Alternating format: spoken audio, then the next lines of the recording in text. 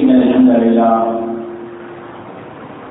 لله نحمده ونستعينه ونستغفره ونعوذ بالله من شرور أنفسنا ومن سيئات أعمالنا من يهده الله فلا مضل له ومن يضلل فلا هادي له وأشهد أن لا إله إلا الله وحده لا شريك له وأشهد أن محمدا عبده ورسوله أرسله بالحق بشيرا ونذيرا وداعيا إلى الله بإذنه وسراجا منيرا. اللهم صل على محمد وعلى آل محمد كما صليت على إبراهيم وعلى آل إبراهيم إنك حميد مجيد. اللهم بارك على محمد وعلى آل محمد كما باركت على إبراهيم وعلى آل إبراهيم إنك حميد مجيد. أما بعد فإن خير الحديث كتاب الله وخير الهدي هدي محمد صلى الله عليه وسلم وشر الأمور محدثاتها وكل محدثة بدعة وكل بدعة ضلالة وكل ضلالة في النار.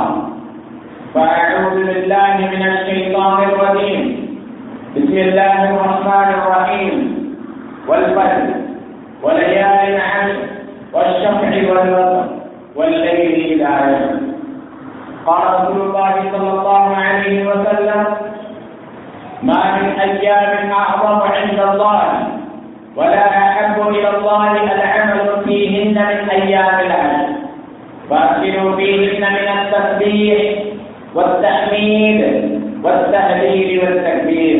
رواه أحمد والطبراني. رب اشرح لي صدري ويسر لي أمري واحلل عقدة من لساني يفقهوا قولي. அளவற்ற அல்லாஹ்வும் நிகரற்ற அன்புடையவனுமாகிய ஏக இறைவன் அல்லாஹ்வின் திருப்பெயரால் ஆரம்பம் செய்கின்றேன். கண்ணியத்திற்குரிய அல்லாஹ் நல்லடியார்களே, அன்பிற்கினிய சகோதர சகோதரிகளே,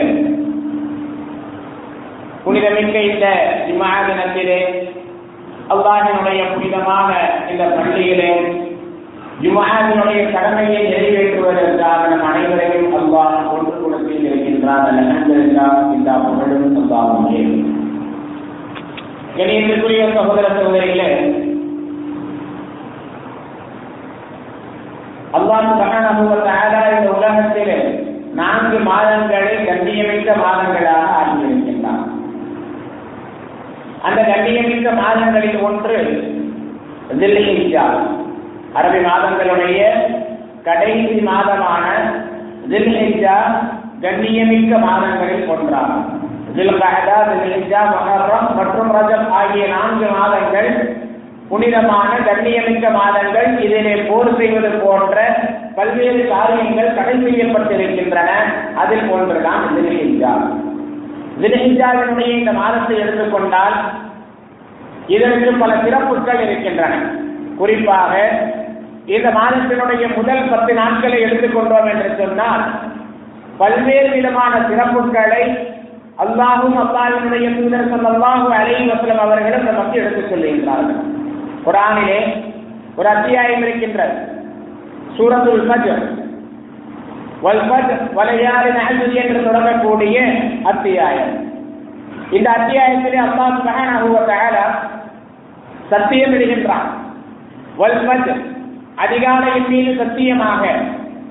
வலயாலின் அஷ்ர், 10 இரவுகளின் மீது சத்தியமாக. 10 இரவுகள் என்றால் என்ன, இது எதை குறிக்கின்றது என்று சஹாபாக்களுடைய விளக்கங்களை பார்த்தோம் என்று சொன்னால், அல்லாஹ்வின் தூதர் ஸல்லல்லாஹு அலைஹி வஸல்லம் அவருடைய வழிகாட்டுதலிலே சஹாபாக்கள் இந்த 10 இரவுகள் என்பது தில்ஹிஜ்ஜாவினுடைய ஆரம்ப 10 நாட்கள் என்று குறிப்பிடுகின்றார்கள். ஆக தில்ஹிஜ்ஜா ஆரம்பித்ததிலிருந்து 10 நாட்களின் மீது அல்லாஹ் சுப்ஹானஹு வ தஆலா சத்தியம் செய்கின்றான். அதைத்தான் அல்லாஹ் இங்கே குறிப்பிடுகின்றான். வல் ஃபஜ்ர் வலயாலின் அஷ்ர். அப்துல்லாஹ் இப்னு அப்பாஸ் ரலியல்லாஹு அன்ஹு அவர்கள் இந்த விளக்கத்தை கொடுக்கின்றார்கள். அதே போன்று அல்லாஹ்வின் தூதர் ஸல்லல்லாஹு அலைஹி வஸல்லம் அவர்கள் கூறுகின்றார்கள், மா மின் அய்யாமின் அஅதமு இன்தல்லாஹி வலா அஹப்பு இலல்லாஹி அல்-அமலு ஃபீஹின்ன. அல்லாஹ்விடத்திலே கண்ணியமாக இருக்கக்கூடிய நாட்கள், அல்லாஹ்விற்கு மிகவும் பிடித்தமாக இருக்கக்கூடிய நாட்கள், எந்த நாட்களிலே நாம் செய்யக்கூடிய அமல்கள் அல்லாஹ்விற்கு மிகவும் பிடித்தமானது என்று நபி ஸல்லல்லாஹு அலைஹி வஸல்லம் அவர்கள் கூறும் பொழுது சொல்லுகின்றார்கள், அல்-அமலு ஃபீஹின்ன மின் அய்யாமில் அஷ்ர். தில்ஹிஜ்ஜாவினுடைய முதல் 10 நாட்களில் தான் எல்லா அமல்களை விட அல்லாஹ்விற்கு மிகவும் பிடித்தமான அமல்களாக இருக்கின்றன. முதல் 10 நாட்களாகிய இந்த நாட்களிலே ஒரு அடியான் செய்யக்கூடிய அமல்கள் தான் மற்ற நாட்களில் செய்யக்கூடிய அமல்களை விட அல்லாஹ்விற்கு மிகவும் பிடித்தமான அமல் என்று நபி ஸல்லல்லாஹு அலைஹி வஸல்லம் அவர்கள் கூறுகின்றார்கள். ஆகவே கட்டளையிடுகின்றார்கள், ஃபஅக்திரு ஃபீஹின்ன மினத் தஸ்பீஹி வத் தஹ்மீதி வத் தஹ்லீலி வத் தக்பீர். நீங்கள் இந்த நாட்களிலே, இந்த 10 நாட்களிலே அதிகமாக அல்லாஹ்வை தஸ்பீஹ் செய்யுங்கள், அல்லாஹ்வை நீங்கள் பரிசுத்தப்படுத்துங்கள், அல்லாஹ்வை புகழுங்கள், லா இலாஹ இல்லல்லாஹ் என்று சொல்லுங்கள், அல்லாஹு அக்பர் என்று அல்லாஹ்வை பெருமைப்படுத்துங்கள். ஆக இந்த நாட்களிலே நீங்கள் அதிகமாக அல்லாஹ்வை நினைவு கூர்ந்து அல்லாஹ்வை பெருமைப்படுத்த வேண்டும், புகழ வேண்டும், பரிசுத்தப்படுத்த வேண்டும். வணக்கத்திற்கு தகுதியானவன் அல்லாஹ்வை தவிர வேறு யாரும் இல்லை என்பதை நீங்கள் அடிக்கடி சொல்லிக் கொண்டே இருங்கள், அதிகமாக சொல்லிக் கொண்டே இருங்கள். தஸ்பீஹ் என்று சொன்னால் சுப்ஹானல்லாஹ், தஹ்மீத் என்று சொன்னால் அல்ஹம்துலில்லாஹ், தக்பீர் என்று சொன்னால் அல்லாஹு அக்பர், தஹ்லீல் என்று சொன்னால் லா இலாஹ இல்லல்லாஹ். ஆக இதனை நீங்கள் அதிகமாக சொல்லிக் கொண்டே இருங்கள் என்று அல்லாஹ்வின் தூதர் ஸல்லல்லாஹு அலைஹி வஸல்லம் அவர்கள் நமக்கு கற்றுக் கொடுக்கின்றார்கள். ஆக அல்லாஹ் இந்த முதல் 10 நாட்களுக்கு பல்வேறு விதமான சிறப்புகளை நமக்கு வைத்திருக்கின்றான். முதலாவது, நான் முன்பு சொன்னதை போன்று அல்லாஹ் இந்த 10 நாட்களின் மீது சத்தியம் செய்கின்றான். ஆரம்ப தில்ஹிஜ்ஜாவினுடைய ஆரம்ப 10 நாட்களின் மீது அல்லாஹ் சத்தியம் செய்கின்றான். இரண்டாவதாக, அல்லாஹ்வின் தூதர் ஸல்லல்லாஹு அலைஹி வஸல்லம் அவர்கள் அதிகமாக அல்லாஹ்வை புகழ வேண்டும், தஸ்பீஹ் செய்ய வேண்டும், அல்லாஹ்வை பெருமைப்படுத்த வேண்டும், லா இலாஹ இல்லல்லாஹ் என்று சொல்லிக்கொண்டே இருக்க வேண்டும் என்பதை குறிப்பிடுகின்றார்கள். மூன்றாவதாக, இந்த மாதத்தினுடைய சிறப்புகளிலே மிக முக்கியமான சிறப்பு என்று எடுத்துக்கொண்டோம் என்று சொன்னால், இந்த மாதத்தில் தான் ஹஜ்ஜினுடைய எல்லா விதமான கிரியைகளும் காரியங்களும் வருகின்றன. இந்த மாதத்தில் தான் ஹஜ் கடமையாக ஆகின்றது. இந்த மாதத்தில் தான் கடமையான ஹஜ்ஜை செய்ய வேண்டும். அந்த கடமையான ஹஜ்ஜினுடைய முக்கியமான அமல்கள் முதல் 10 நாட்களில் தான் வருகின்றன. யௌமுத் தர்பியா, அதாவது ஹஜ்ஜினுடைய ஆரம்ப நாள், தில்ஹிஜ்ஜாவினுடைய 8வது நாள். இந்த நாளில் ஹாஜிகள் மினாவிற்கு செல்ல வேண்டும்.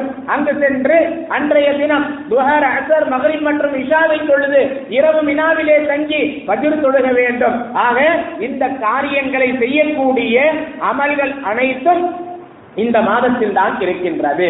அதே போன்று அடுத்தபடியாக இந்த முதல் 10 நாட்களிலே மிக முக்கியமான நாள் என்று எடுத்துக்கொண்டால் அல்லாஹ்வினுடைய தூதர் ஸல்லல்லாஹு அலைஹி வஸல்லம் அவர்கள் சொல்வது அரஃபாவினுடைய நாள், தில்ஹிஜ்ஜாவினுடைய 9வது நாள். இந்த நாள் தான் ஹாஜிகளுக்கு மிக முக்கியமான நாள்.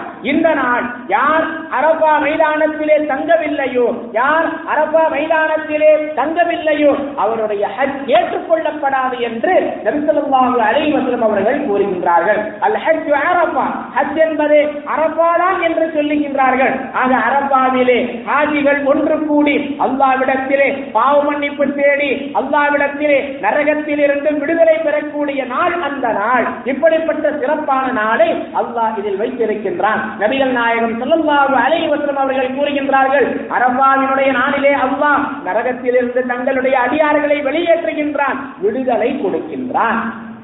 ஆகவே தில்ஹிஜ்ஜாவினுடைய 9வது நாள், அரஃபாவினுடைய நாள் சிறப்பு மிக்க நாள் என்று நாம் ஹதீஸிலே பார்க்கின்றோம். அடுத்தபடியாக தில்ஹிஜ்ஜாவினுடைய 10வது நாள் எப்படிப்பட்ட நாள்? யௌமுன் நஹர், அல்லாஹ்விற்காக அறுத்து பலியிடக்கூடிய நாள். ஹாஜிகள் ஒன்று கூடி அங்கே மினாவிற்கு சென்று அல்லாஹ்விற்காக பிராணிகளை அறுத்து பலியிடுவார்கள். ஹஜ் செய்யாத மக்கள் அந்த நாளில் தான் ஈதுல் அத்ஹாவை கொண்டாடுவார்கள். அந்த நாளில் ஹஜ் செய்யாதவர்களும் யாருக்கு வசதி இருக்கின்றதோ அவர்கள் அல்லாஹ்வின் பாதையிலே அறுத்து பலியிடுவார்கள். ஹாஜிகள் அந்த நாளிலே முக்கியமான காரியங்களை எல்லாம் செய்ய வேண்டும். முதலாவது அவர்கள் முஸ்தலிஃபாவிலிருந்து திரும்பிய பிறகு அவர்கள் ஜமராத்திற்கு சென்று கல்லெறிய வேண்டும், குர்பானி கொடுக்க வேண்டும், தங்களுடைய தலையை மொட்டையடிக்க வேண்டும் அல்லது முடியை வெட்ட வேண்டும். அதற்கு அடுத்து தவாஃபுல் இஃபாதா என்று சொல்லக்கூடிய தவாஃபையும் சஅயையும் செய்ய வேண்டும். ஆக இது அல்லாஹ்வின் தூதர் ஸல்லல்லாஹு அலைஹி வஸல்லம் அவர்கள் இந்த தினத்திலே செய்யக்கூடிய காரியங்களாக கற்றுக் கொடுத்திருக்கிறார்கள். அரஃபாவிற்கும் யௌமுன் நஹர் இருக்கும் தில்ஹிஜ்ஜா 9வது நாள் மற்றும் 10வது நாளுக்கு இடையிலே இருக்கக்கூடிய இரவு முஸ்தலிஃபாவிலே தங்கக்கூடிய இரவு. முஸ்தலிஃபாவிலே தங்குவதையும் அல்லாஹ் குர்ஆனிலே குறிப்பிட்டிருக்கின்றான். குர்ஆனிலே அல்லாஹ் கூறுகின்றான், அல்லாஹ் புனிதமாக ஆக்கிய இடங்கள், அடையாளங்கள் இருக்கின்றன, அவற்றை நீங்கள் கண்ணியப்படுத்துங்கள். وَمَنْ يُعَظِّمْ شَعَائِرَ اللَّهِ فَإِنَّهَا مِنْ تَقْوَى الْقُلُوبِ. எவர்கள் அல்லாஹ்வினுடைய அடையாளங்களை கண்ணியப்படுத்துகின்றார்களோ அது அவர்களுடைய உள்ளங்களில் இறையச்சத்திலிருந்து இருக்கின்றது என்று அல்லாஹ் குறிப்பிடுகின்றான். ஆக முஸ்தலிஃபாவிலே இரவு தங்க வேண்டும். எப்படி தங்குவது? அந்த இடத்திலே டென்ட் இருக்காது, எந்த விதமான கூடாரமும் இருக்காது, கட்டிடங்கள் இருக்காது. வெட்ட வெளியிலே மைதானத்திலே ஆண்களும் பெண்களும் ஹஜ் செய்யக்கூடிய அனைவரும் அங்கே இரவை கழிக்க வேண்டும் என்பது அல்லாஹ்வும் அவனுடைய தூதர் ஸல்லல்லாஹு அலைஹி வஸல்லம் அவர்களும் காட்டித் தந்த வழிமுறை கட்டளை. ஆக இப்படி இந்த முதல் 10 நாட்களிலே ஏராளமான முக்கியமான அமல்களை எல்லாம், அல்லாஹ்விற்கு பிடித்தமான அமல்களை எல்லாம் செய்யக்கூடிய நாட்களாகத்தான் இந்த நாட்கள் இருக்கின்றன. ஹாஜிகள் அங்கே இந்த அமல்களை எல்லாம் செய்வார்கள். ஹஜ் செய்யாதவர்கள் என்ன செய்ய வேண்டும்? அதையும் நபிகள் நாயகம் ஸல்லல்லாஹு அலைஹி வஸல்லம் அவர்கள் நமக்கு கற்றுக் கொடுத்து இருக்கின்றார்கள். ஹஜ் செய்யாதவர்கள் ஆரம்பத்திலே சொன்னதை போன்று அதிகமாக அல்லாஹ்வை புகழ வேண்டும், அல்லாஹ்வை தஸ்பீஹ் செய்ய வேண்டும், அல்லாஹ்வை துதிபாட வேண்டும், லா இலாஹ இல்லல்லாஹ் முஹம்மது ரசூலுல்லாஹ் என்று சொல்லிக் கொண்டே இருக்க வேண்டும், அல்லாஹு அக்பர் என்று சொல்லிக் கொண்டே இருக்க வேண்டும். இரண்டாவதாக அரஃபாவினுடைய நாள், ஹாஜிகள் எல்லாம் ஒன்று கூடக்கூடிய அந்த நாளிலே, தில்ஹிஜ்ஜாவினுடைய 9வது நாளிலே ஹாஜிகள் அங்கே இபாதத்திலே இருப்பார்கள், துஆவிலே இருப்பார்கள். ஹஜ் செய்யாதவர்கள் அந்த நாளிலே நோன்பு வைக்க வேண்டும். அல்லாஹ்வின் தூதர் ஸல்லல்லாஹு அலைஹி வஸல்லம் அவர்கள் கூறுகின்றார்கள், ஸௌமு யௌமி அரஃபா யுகஃபிரு ஸனத்தைன். அரஃபாவினுடைய நோன்பு 2 வருடங்களுடைய பாவங்களுக்கு பரிகாரமாக இருக்கும். மாதியா வ முஸ்தக்பிலா, சென்ற வருடம் மற்றும் அடுத்த வருடம் ஆகிய 2 வருடங்களுடைய பாவங்களை அல்லாஹ் இதை கொண்டு மன்னிக்கின்றான். அரஃபாவினுடைய நோன்பு நபி ஸல்லல்லாஹு அலைஹி வஸல்லம் அவர்கள் இந்த அளவிற்கு சிறப்பித்து சொல்லி இருக்கின்றார்கள். தில்ஹிஜ்ஜாவினுடைய 9வது நாள் நாம் வைக்கக்கூடிய நோன்பிற்கு இவ்வளவு சிறப்பு இருக்கின்றது. 2 வருடங்களுடைய பாவங்களை அல்லாஹ் சுப்ஹானஹு வ தஆலா மன்னிக்கின்றான். சகோதரர்களே, ஆகவே யார் ஹஜ் செய்யவில்லையோ, ஊரிலே இருக்கின்றார்களோ, தங்களுடைய இருப்பிடத்திலே இருக்கின்றார்களோ, அவர்கள் அரஃபாவினுடைய நோன்பை வைக்கக்கூடிய சக்தி இருந்தால் விட்டுவிடக் கூடாது. மாறாக அந்த நோன்பை வைக்க வேண்டும். கடமையான நோன்பு அல்ல, ஆனால் சிறப்பித்து சொல்லப்பட்ட நோன்பு. அதன் மூலமாக அல்லாஹ் நம்முடைய பாவங்களை மன்னிக்கின்றான். ஆகவே அந்த நாளில் அதிக அல்லாஹ்விற்காக நோன்பு நோற்பதன் மூலமாக நம்முடைய 2 வருடங்களுடைய பாவங்கள் மன்னிக்கப்படுகின்றன. அது மட்டுமல்ல, இந்த தில்ஹிஜ்ஜா 9க்கு முன்னால் 8 நாட்கள், அந்த நாட்களிலும் விரும்பியவர்கள் நோன்பு வைத்துக் கொள்ளலாம். அதிகமான அமல்கள் எந்த அளவிற்கு முடியுமோ அந்த அளவிற்கு அதிகமான அமல்களை செய்ய வேண்டும். நபிகள் நாயகம் ஸல்லல்லாஹு அலைஹி வஸல்லம் அவர்கள் கூறுகின்றார்கள் மற்றொரு ஹதீஸிலே, மாமின் ஐயாமின் அல் அமலு ஸாலிஹு அஹப்பு இலல்லாஹி ஃபீஹின்ன. அல்லாஹ்விற்கு மிகவும் பிடித்தமான அமல் என்று சொன்னால் மற்ற எல்லா நாட்களை விட மற்ற எல்லா நாட்களை விட இந்த நாளில் இந்த 10 நாட்களில் செய்யக்கூடிய அமல்கள் தான் அல்லாஹ்விற்கு மிகவும் பிடித்தமானது. அதற்கு சஹாபாக்கள் கேட்கின்றார்கள், வல் ஜிஹாது ஃபீ சபீலில்லாஹ், அல்லாஹ்வின் தூதர் ஸல்லல்லாஹு அலைஹி வஸல்லம் அவர்களே, அப்படி என்றால் ஒருவர் அல்லாஹ்வின் பாதையிலே போர் செய்கின்றாரே, அதை விடவும் இது சிறப்பான அமலா? அல்லாஹ்வின் பாதையிலே போர் செய்வதை விட சிறப்பான அமலா என்று இந்த நாட்களிலே செய்யக்கூடிய அமல்கள் அல்லாஹ்விற்கு மிகவும் பிடித்தமானதா என்று கேட்கின்றார்கள். அதற்கு ரசூலுல்லாஹி அவர்கள் கூறுகின்றார்கள், ஆம், ஒருவர் அல்லாஹ்வின் பாதையிலே போருக்கு சென்றாலும் கூட மற்ற நாட்களிலே போருக்கு செல்லுகின்றார், அதை விட இந்த நாட்களில் செய்யக்கூடிய அமல்கள் அல்லாஹ்விற்கு பிடித்தமானது இல்லா. ஆனால் ஒரு மனிதர் அல்லாஹ்வின் பாதையிலே புறப்பட்டால் ஆனால் திரும்பி வரவில்லை, அல்லாஹ்வின் பாதையிலே தன்னுடைய உயிரை தியாகம் செய்து விட்டார் என்று சொன்னால் அவரை தவிர, அவருடைய அந்த அமலை தவிர மற்ற எல்லா அமல்களை விட இந்த நாட்களிலே செய்யக்கூடிய அமல்கள் தான் அல்லாஹ்விற்கு மிகவும் பிடித்தமானது என்று அல்லாஹ்வின் தூதர் ஸல்லல்லாஹு அலைஹி வஸல்லம் அவர்கள் கூறுகின்றார்கள். ஆகவே இந்த நாளிலே, இந்த 10 நாட்களிலே அதிகமாக அல்லாஹ்வை நினைவு கூற வேண்டும், அதிகமான நல்ல அமல்களை செய்ய வேண்டும். இன்னும் ஒரு சில தினங்களிலே தில்ஹிஜ்ஜா ஆரம்பமாக இருக்கின்றது, ஒரு சில தினங்களிலே இந்த மாதம் ஆரம்பமாக இருக்கின்றது. ஆகவே எந்த அளவிற்கு முடியுமோ அந்த அளவிற்கு அதிகமான நல்ல அமல்களை செய்து கொள்வது அல்லாஹ்வினுடைய தூதர் ஸல்லல்லாஹு அலைஹி வஸல்லம் அவர்களுடைய வழிமுறை.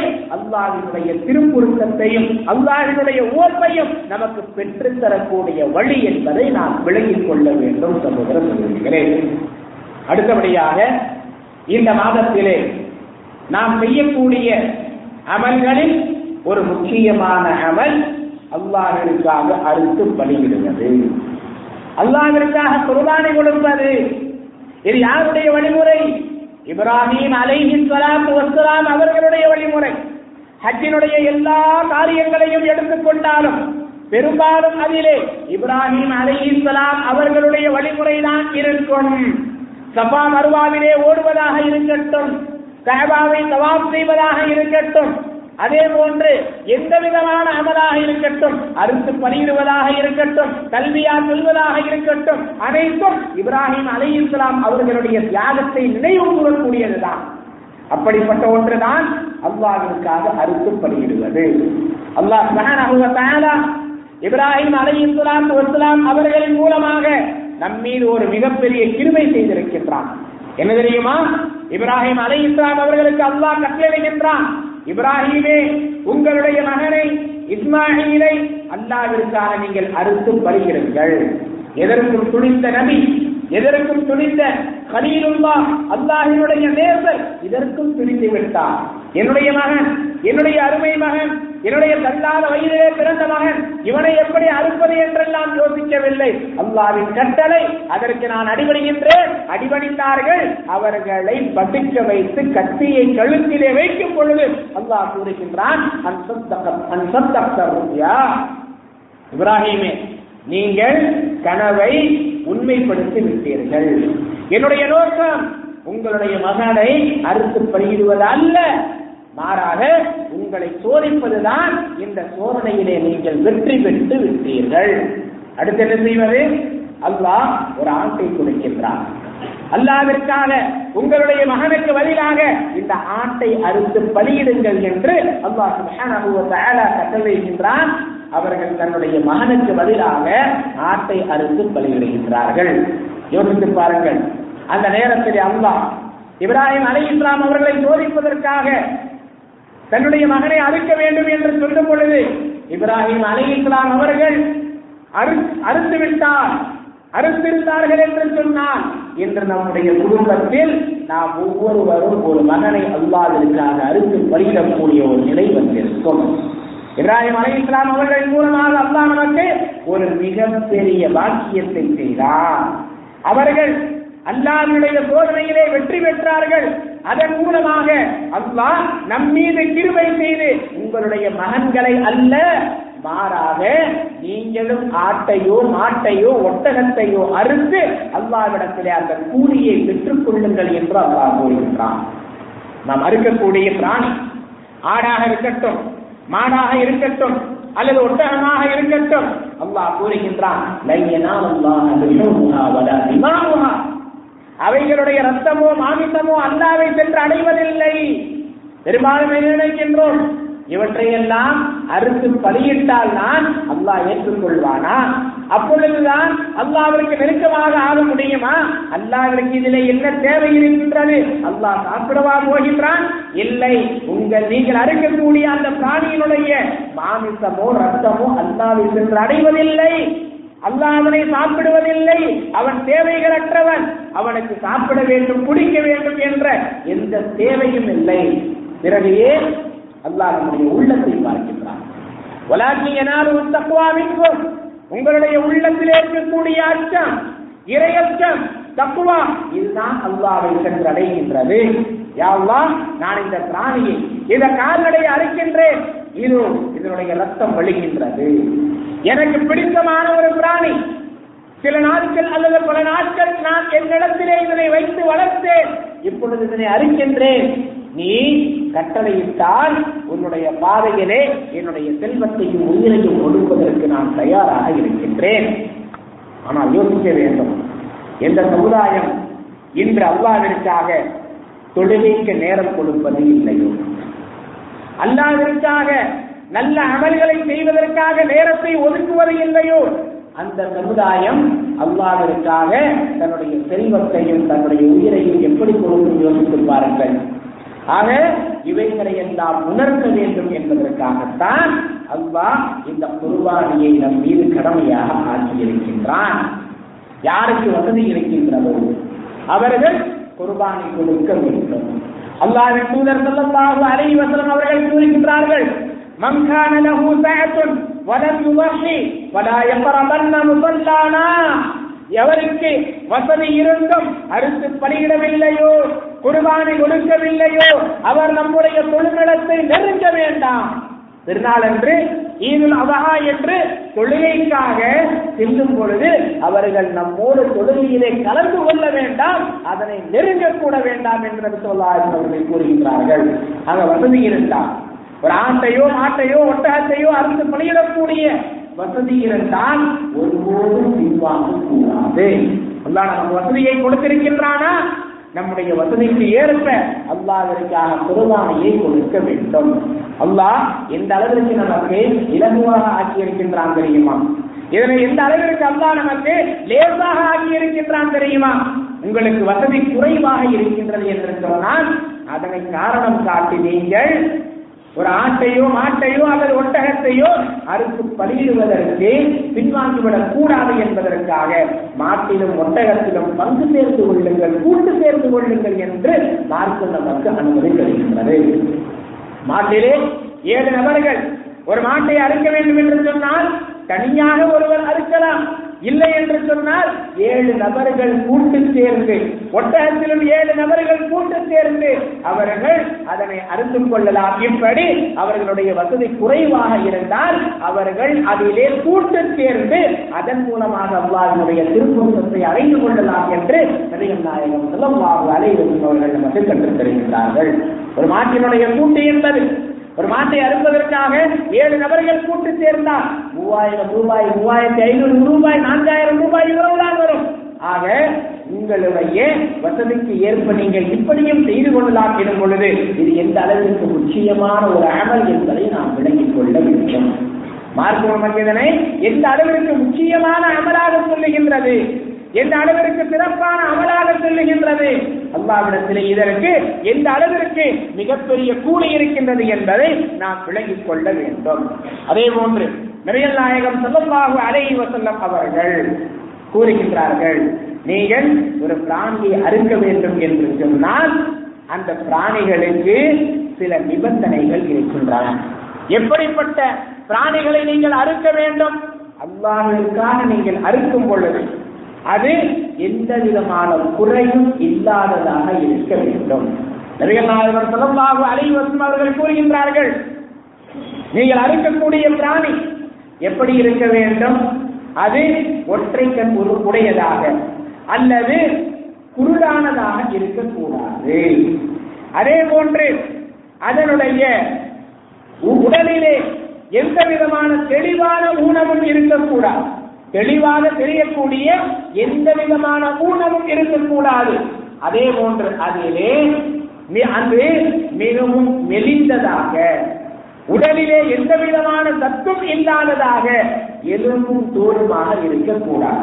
எந்த அளவிற்கு என்று சொன்னால் நபிகள் நாயகம் ஸல்லல்லாஹு அலைஹி வஸல்லம் அவர்கள் கூறுகின்றார்கள், எந்த கால்நடையினுடைய எலும்புகளிலே மஜ்ஜை இல்லையோ, கால்நடையினுடைய எலும்பிற்குள் மஜ்ஜை இருக்கும். ஆக எந்த கால்நடையினுடைய எலும்புக்குள் மஜ்ஜை இல்லையோ அப்படிப்பட்ட கால்நடையை நீங்கள் அறுக்காதீர்கள். அல்லாஹ்விற்காக நீங்கள் அறுக்காதீர்கள். நபி ஸல்லல்லாஹு அலைஹி வஸல்லம் அவர்கள் 2 ஆடுகளை அறுத்தார்கள். எப்படி? கொழுகொழுவென்று நீளமான கொம்புகளை உடைய ஆடுகளை அறுத்தார்கள். அதே போன்று எந்த கால்நடைகள் ஆடோ மாடோ ஒட்டகமோ அதனுடைய காது துண்டிக்கப்பட்டு இது போன்ற குறைகள் ஏற்படுத்தப்பட்டிருந்தால் அதனை அறுக்கக்கூடாது. எதனுடைய கொம்பு உடைந்திருக்கின்றதோ அதனை நீங்கள் அறுக்காதீர்கள் என்று அல்லாஹ்வுடைய தூதர் ஸல்லல்லாஹு அலைஹி வஸல்லம் அவர்கள் கூறுகின்றார்கள். அது மட்டுமல்ல, ஒரு ஆட்டை அறுக்க வேண்டும் என்று சொன்னால் அந்த ஆடு 1 வயது பூர்த்தியுடையதாக இருக்க வேண்டும். 1 வயதிற்கு கீழ் இருக்கக்கூடிய ஆட்டை அறுக்காதீர்கள் என்று நபி ஸல்லல்லாஹு அலைஹி வஸல்லம் அவர்கள் கூறுகின்றார்கள். ஆக இந்த அளவிற்கு நபி ஸல்லல்லாஹு அலைஹி வஸல்லம் அவர்கள் நாம் எதனை அறுத்து படுகின்றோமோ அதனுடைய தெளிவுகளையும் எடுத்து சொல்லி இருக்கின்றார்கள். இந்த அளவிற்கு சிறப்பான அமலாக இருந்தால் இந்த அளவிற்கு விளக்கமாக நபி ஸல்லல்லாஹு அலைஹி வஸல்லம் அவர்கள் கற்றுக் கொடுத்திருப்பார்கள் என்பதை யோசித்து பாருங்கள். ஆகவே அல்லாஹ் நமக்கு வசதியை கொடுத்திருந்தார் என்று சொன்னால் நாம் அல்லாஹ்விற்காக அல்லாஹ்வினுடைய பாதையிலே குர்பானை கொடுக்க வேண்டும். இன்று நம்முடைய சமுதாயத்தின் நிலையை பார்த்தோம் என்று சொன்னால் எனக்கு குர்பானை கொடுப்பதற்கு வசதி இல்லை என்று சொல்லுவார்கள். ஆனால் திருநாளுக்கு புத்தாடை 2000, 3000 ஒரு செட், ஒரு ஆடை 5000, 6000 ரூபாய்க்கு கூட வாங்குவார்கள். கேட்டால் எனக்கு குர்பானை கொடுப்பதற்கு வசதி இல்லை. அல்லாஹ் பாதுகாக்க வேண்டும். நம்முடைய நிலை என்னவென்று நமக்கு தெரியும். அல்லாஹ்விற்காக இந்த நாடிலே ஒரு 3500, 4000 ரூபாய் செலவு செய்து என்னால் குர்பானை கொடுக்க முடியும் என்று சொன்னால் நான் அதனை செய்துவிட வேண்டும் என்பதை மார்க்கம் நமக்கு கற்றுத்தருகின்றது.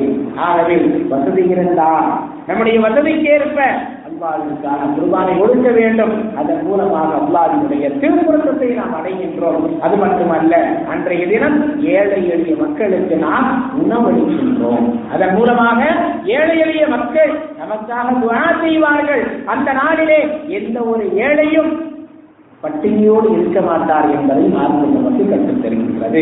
ஆகவே இந்த தில்ஹிஜ்ஜாவினுடைய முதல் 10 நாட்கள் எந்த அளவிற்கு சிறப்பான நாட்கள், எந்த அளவிற்கு முக்கியத்துவம் வாய்ந்த நாட்கள் என்பதை பார்ப்போம்.